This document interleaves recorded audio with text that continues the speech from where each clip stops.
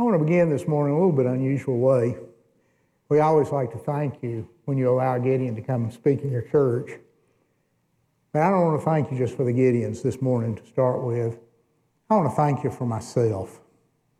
I want to issue a personal thanks to this congregation.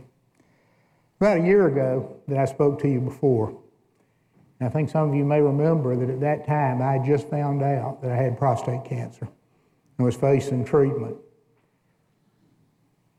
Many of you prayed for me, I know that, because I got messages and I heard from people that said they were.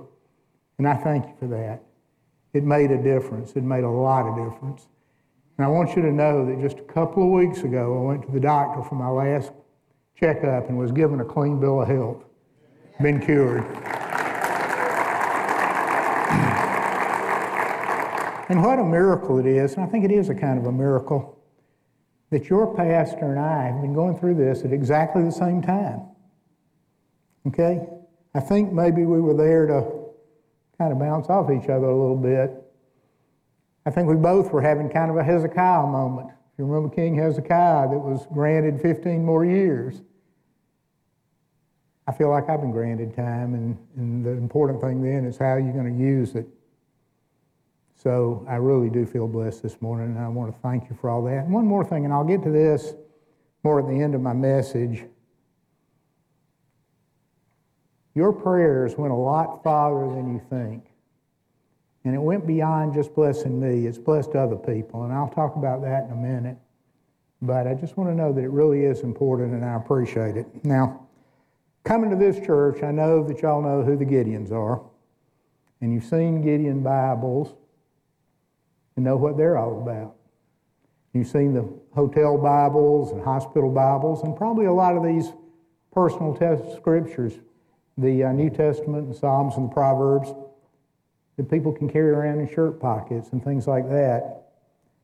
I wanted to show you this one this morning because it's a little bit unusual. It's old. It was issued in March of 1943 at the Navy Pre-Flight School in Athens, Georgia, which is my hometown, to students who were getting ready to go off to the war and fly for the Navy and fight in World War II. A chaplain issued it to all of them. This was issued on May the 30th, 1943. It's kind of interesting. It has something you don't see in every Bible. It says when you get this thing, just put your name in it.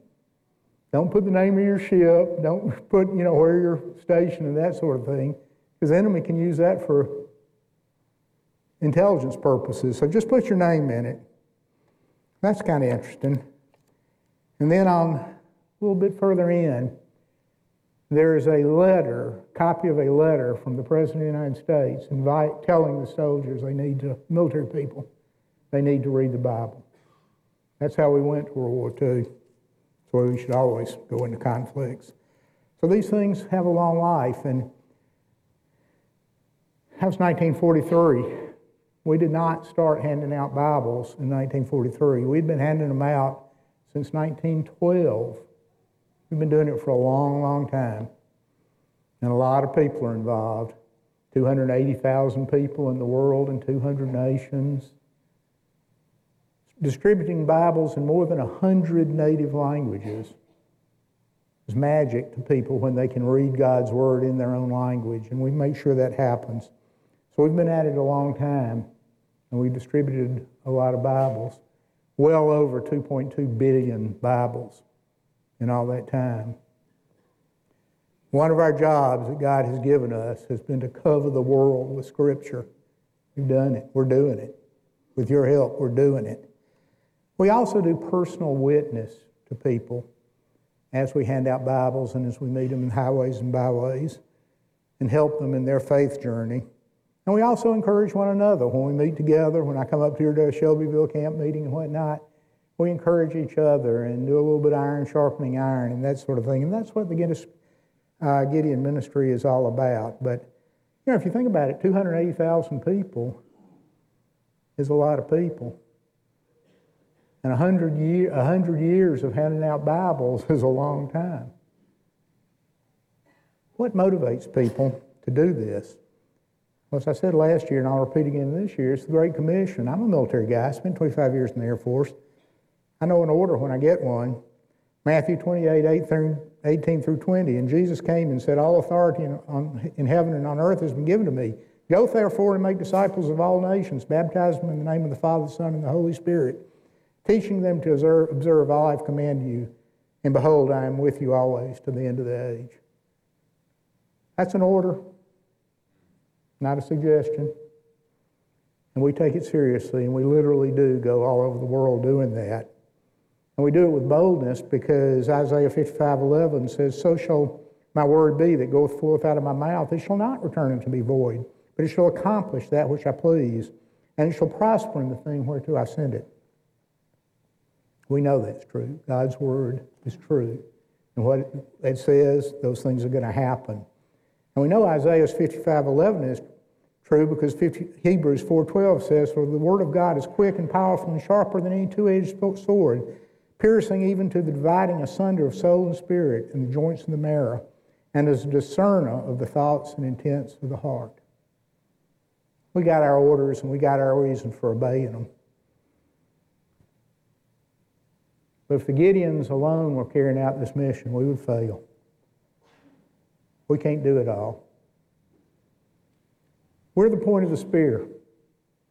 We're the people that go out into the highways and byways of the world, along with your missionaries, and encounter people firsthand and help lead them to Christ with God's word and with our witnessing to them. But that's not the end of the story. We're commanded to make disciples of all people, teach them to grow, and it takes a church to do that. So we need you backing us up and coming in behind us with your missionaries and your churches so that as people are converted and come to the Lord, they can learn and they can grow. You do a good job of that, and we appreciate this. So when I speak to you about the Gideon mission this morning, I'm talking about a shared mission. I'm talking about an alliance that we have to go into all the world and make disciples of all people. Now, all the world means all the world. It means the comfortable, nice places. It means the places that aren't so comfortable and nice. Jungles, places where we have to go down dirt roads on, really literally with horses and mules sometimes to get the Bibles to where they need to be. It means dangerous places. Places where trouble is going on. Places where fire bombs go off on the streets and that sort of thing. We have to go to all those places. God wants us in all those places, and He wants us there for a reason, because James 1, 2 through 4 says, count it all as joy, my brothers, when you meet trials of various kinds, for you know that the testing of your faith produces steadfastness. And let steadfastness have its full effect, that you may be perfect and complete, lacking in nothing. When we're going through trials, we are most open to the Word of God and to the movement of the Holy Spirit. And in those parts of the world where the trouble is the greatest, we find that people are often most willing to hear our message and read the Bible, come to it. It's the way life works. Although we can help people in all places, and I'll talk about that, but it is in the places of trouble that we often have to be there. And as I think of places of trouble in the time since last I spoke to you, probably nothing that I could think, no nation that I could think of has gone through more trouble than the Ukraine. Since I spoke to you last, the Ukraine has been invaded and consumed in war. We're all aware of that. We see it on the news all the time. It's personal Gideons. There are Gideons in the Ukraine, lots of them. And the same is true of Russia. And they've gone to war. And we're not talking about just distant images. In many cases, we're talking about people that we know. We had a very good example of that this year, an example of how God moves in people's hearts.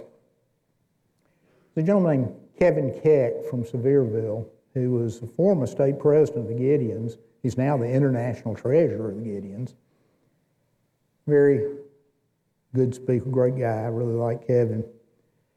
Kevin, the year before the invasion of Ukraine, was at the International Convention of the Gideons. We hold that every year. And, you meet people from all over the world and you strike up conversations and make friendships. And he had developed a friendship there with a couple from the Ukraine named Sergei and Oluka Gala. They were friends. They corresponded and that sort of thing. And he liked them. He just enjoyed their company. And then the invasion came. And one night Kevin got an email from Oluka, and she said, "The war has come to my house. The bombs are falling around me. The cannon shells are coming my way. And we don't know what's going to happen. Please pray for us." And Kevin desperately wanted to reach back to that family, get in touch with them, but he could no longer communicate by email. He was never able to respond, and he really didn't know what was going on. It was some time before he understood what had happened. And here's what had happened. Sergei and Oluka were there in the Ukraine, and the first impulse of people caught in that war was to get out of there, just to go. And we're talking a lot of people. I want to make sure I got this number right. There were something like 3 or 4 million people that went into motion, either pulling back from the front line or going over into Poland and Romania and just trying to avoid the conflict. And Sergei and Oluka were among those people. They had their family right there in the Ukraine, the western part, a little bit back from the troops, but the war had come to them. And they made up their mind they were going to go. They actually had their bags packed, and they were getting ready to leave the Ukraine. And Sergei said, we need to pray about this. We need to get on our knees and pray and seek the Holy Spirit's guidance for what we're to do in this situation that we're in. So they began to pray. And they began to pray a lot. They were sincere on their knees in prayer. Sergei said they got an answer. And he said it led to the hardest decision he ever had to make in his life. He and his wife decided not to go. They were led to stay in the Ukraine in the face of the conflict and love their family members and their friends that were going through that conflict. Not to go, but to stay and serve. That takes a lot of courage. And it was serious service. Fairly quickly, they had to have 11 people move into their house with them just because these 11 people didn't have a place to sleep. The Gideon field representative in that same area had to invite 22 people into his home so that they could eat and sleep and survive in the face of all that's going on. That takes sacrifice. How would you like to have 22 people move into your house tonight? It's tough. But Sergei and Oluka didn't just feed them and clothe them. Every night they had prayer meetings. Every night they worshiped in that household. And they're Gideons, so they gave them Bibles to read and that sort of thing. And they read to them Scripture and prayed for God's mercy as this war raged around them. Oluka says that 5 people came to the Lord immediately. And as the war went on, more and more and more. She said the war changed the Ukraine. Well, goodness knows, it must have. She said that before the war, Ukrainians were a lot like a lot of Americans. They were secular, godless. They didn't take it seriously, and when they would try to witness to their friends or give them Bibles, it was like, yeah, that's fine, You've probably experienced that yourself. Yeah, that's interesting. I'm glad you're a Christian, but I got a football game to watch. You know how it is. See, that was the way it was in the Ukraine. And not everybody accepted the Bibles. She said that after the war began, things changed. There are no atheists in foxholes. And she said nobody turns down Bibles anymore when they give them to them. And they come and they pray, and many, many people are drawn to the Lord. Many people. People that stayed in Ukraine and the ones that went over into Poland and Romania and those places too. The Gideons have been working very hard in that area. And we don't even know how many Bibles we've distributed in that area with so many people on the move, so many people in their country or in a different country. But we know it's well over 1 million scriptures that have been handed out just to the Ukrainians. And we're seeing a lot of changes there. You know, talk about God doing miracles, the Holy Spirit doing miracles. When that war started, I'm a retired military guy. I've been to all the war colleges and all that, studied tactics and strategy. When that war started, I wouldn't have given you a nickel against a dollar that the Russians weren't going to overrun that country. It looked very bad. And that's what Sergei and Aluka and all the people there in the Ukraine were facing. Would you have believed that I would be here today? When that war started, when it first started, when we were first getting the news reports, would you believe that I would be able to come into your church this morning and say, the Russians are being pushed back and large numbers of areas in the Ukraine have been freed? To me, that's a miracle. I don't see how it could have happened without the will of God being on that side. And peace was restored into Sergei and Aluka's area, so much so that they came to the Gideon's International Convention in Grapevine, Texas this summer and participated with us. They could fly out of Ukraine and come back and participate in fellowship with us. But you know, it's interesting. When they spoke to the Gideon's International Convention, they didn't say, well, thank goodness we got out of there. And, you know, they probably could have been granted asylum in the United States if they had wanted it. That wasn't on their heart. They said, we're delighted to be here and we've enjoyed this fellowship and we're going back home just as fast as we can. And we're going to distribute just as many Bibles as we can because we know there are a lot of souls left to save. Let me suggest, people, that is courage. So we've seen it. We've seen the worst and the toughest, and I'm glad we've been able to help. You know, we pray for the Ukrainians and the Romanians and the Poles and all the people that are caught up in that. Let me tell you something else. We pray for the Russians. They're Russian Gideons. We pray that something will come upon them that will cause a change. And people say, well, you mean you might sit down and pray for Vladimir Putin? Yes. Okay? And I'm going to read 1 Timothy 2, 1 through 4, because the Bible tells us why we should do that. It says, first of all, then, I urge that supplications, prayers, intercessions, thanksgiving be made for all people, for kings and all who are in high position, that we may lead peaceful and quiet life, godly and dignified in every way. This is good and is pleasing in the sight of God our Savior, who desires that all people be saved and come to the knowledge of truth. Yes, I pray that Vladimir Putin be saved and come to the knowledge of truth, and every other world leader. That happens, we're going to have a lot less trouble in this world. So yes, we need to lift them up in prayer, because it's a troubled world out there. And if I wasn't talking about Russia, I could be talking about other places, but Russia and the Ukraine.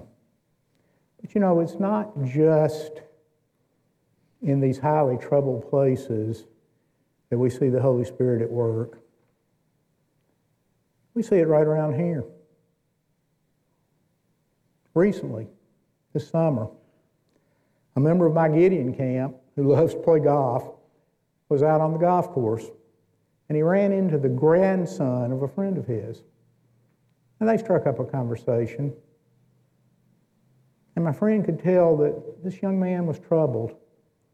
He said, "What's going on?" He said, "Well, the young man had been enrolled in one of these private kind of elite schools, prep schools, to get ready to go to college, complete his high school education in this private school, elite school." And the young man talked to my friend and said, "I'm worried about some of the things they're teaching me. I'm hearing things that I just don't think could be right." And I imagine you know the type of things I'm talking about. And my friend had actually had a nephew that had been through the same thing. And he said, "You've got a real challenge on your hand. Surviving in an environment like that is tough. And here's the deal. You got to be smarter than they are. You got to know more than they do about what's real and what's true." And he pulled out Gideon Scripture and gave it to that young man and said, "You need to start reading this and reading it every day. And there are help sections in the front and the plan of salvation in the back. You need to really learn it so that you can survive in the environment you're in." So the young man took the Bible. A couple of weeks later, my friend was out on the golf course again, and he sees the young man again. And the young man says, "Sir, you were right.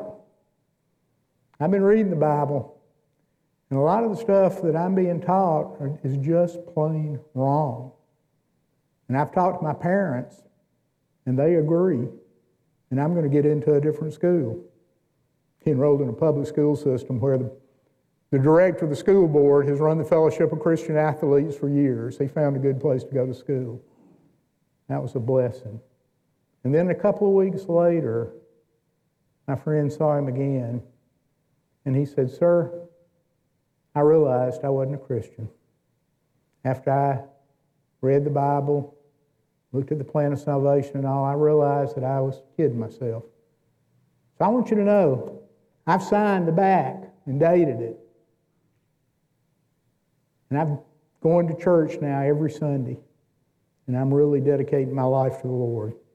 Mixed up young man in a school where he didn't want to be, right here in Tennessee, turning his life over to the Lord.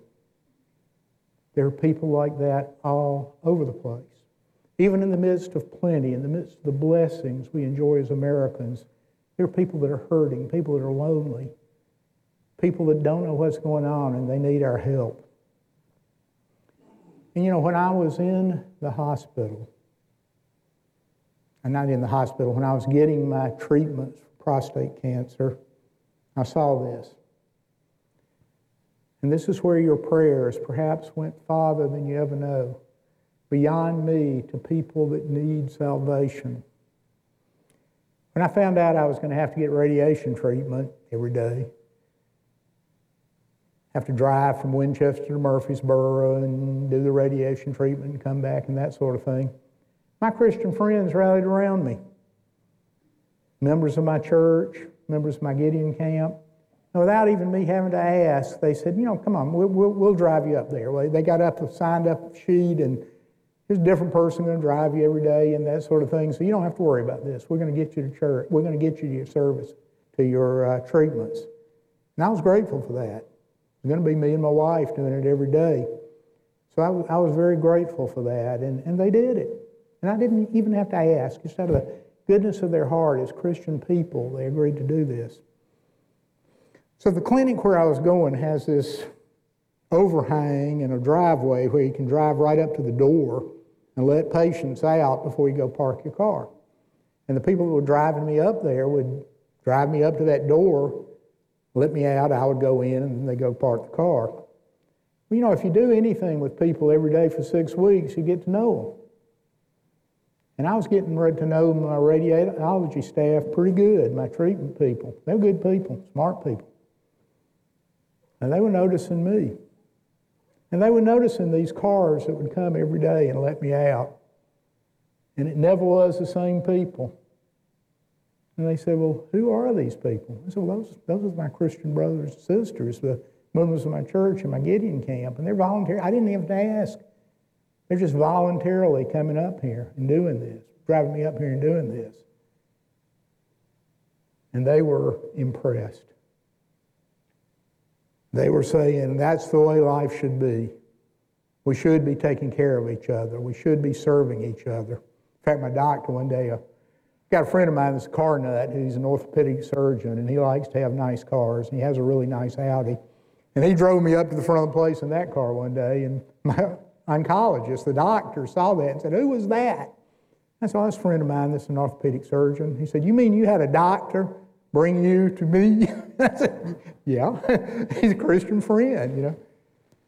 It made the right impression. It made the right impression. And we had this conversation repeatedly. It was getting to people. It was a witness. Your prayers produced a witness to these people. And they started asking me about prayer. "Do you have people praying for you?" "Yeah, lots of people. All over the state of Tennessee." That's good. That's good. So we're getting near the end of really my last day of treatment. And we're having this conversation again. And while we were having it, the people I ordinarily dealt with, there was this one young lady, nurse, that was looking at me. And she had kind of a wistful look on her face, you know. And right at the end of the conversation, she said, "You really do have a lot of people praying for you." And I said, "Yes, I do, and I'm so happy about that." And she said, "That must be nice." And that statement broke my heart. She did not know what it was to have people pray for her, to have a group of people pray for her. We take it for granted. We take it for granted, but in our nation, we've learned to be so autonomous and so independent. Don't need God, don't need other people. Yes, we do. And the people that are trying to do that, go that route, are lonely. And I could tell in this woman's voice, in this young lady's voice, that she longed for that. And I'm sorry I didn't get to follow up with her. The next thing I knew, I was going into treatment, and then the doctor wanted to talk to me, and by the time I got through with all that, she was gone. But it struck me that young people just like her, are the reason that you as a church and we as Gideons exist. We're here to witness to them and make those people disciples. And I wish I'd done a better job of following up. But you know, we should never lose heart when we talk to people about the Lord. They might not be converted that day. In fact, the evidence shows that sometimes it might take 20, 25 discussions before a person begins to change. But if we keep talking every chance we get, if every opportunity when we can help lead people to the Lord, people do change and they do come to the Lord. And that's what we're all about. And that's the ministry that we Gideons and you as a church share. It's a powerful and awesome ministry. Now, as you work as our allies in this ministry, what can you do for us? Well, you're already doing it by letting us come and speak to you. So you'll know what's going on in the world, how we serve and that sort of thing, and how our alliance works together. I appreciate that. We also covet your prayers. We want you to pray for us. When you go into the highways and byways of the world, it can be challenging. And sometimes it can be dangerous. And sometimes you just plain get tired. Pray for us. We need your prayers. We covet your prayers because we know they make a difference.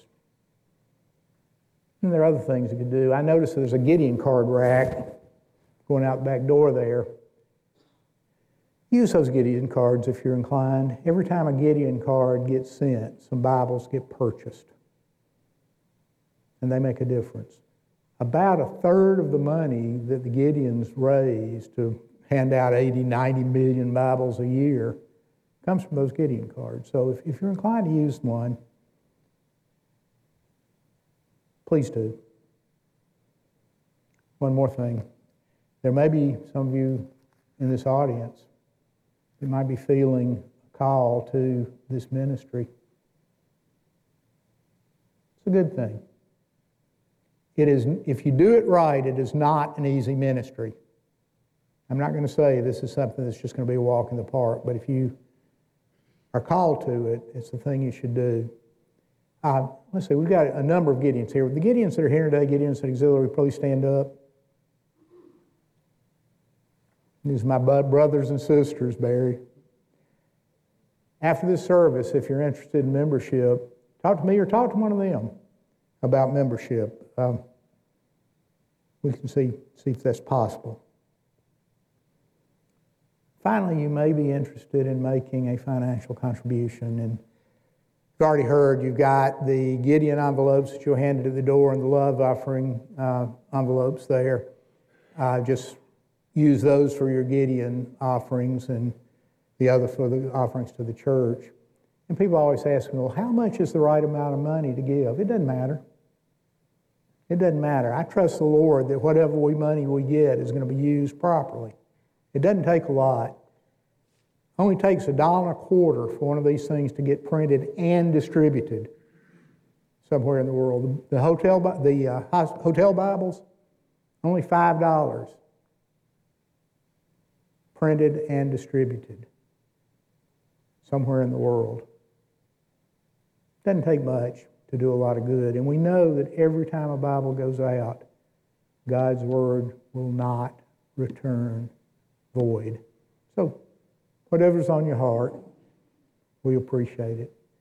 And we appreciate your letting us come talk to you. We appreciate your support that you've done so many years for the Gideons. And I personally appreciate your prayers and support over the last year. Thank you. God bless you.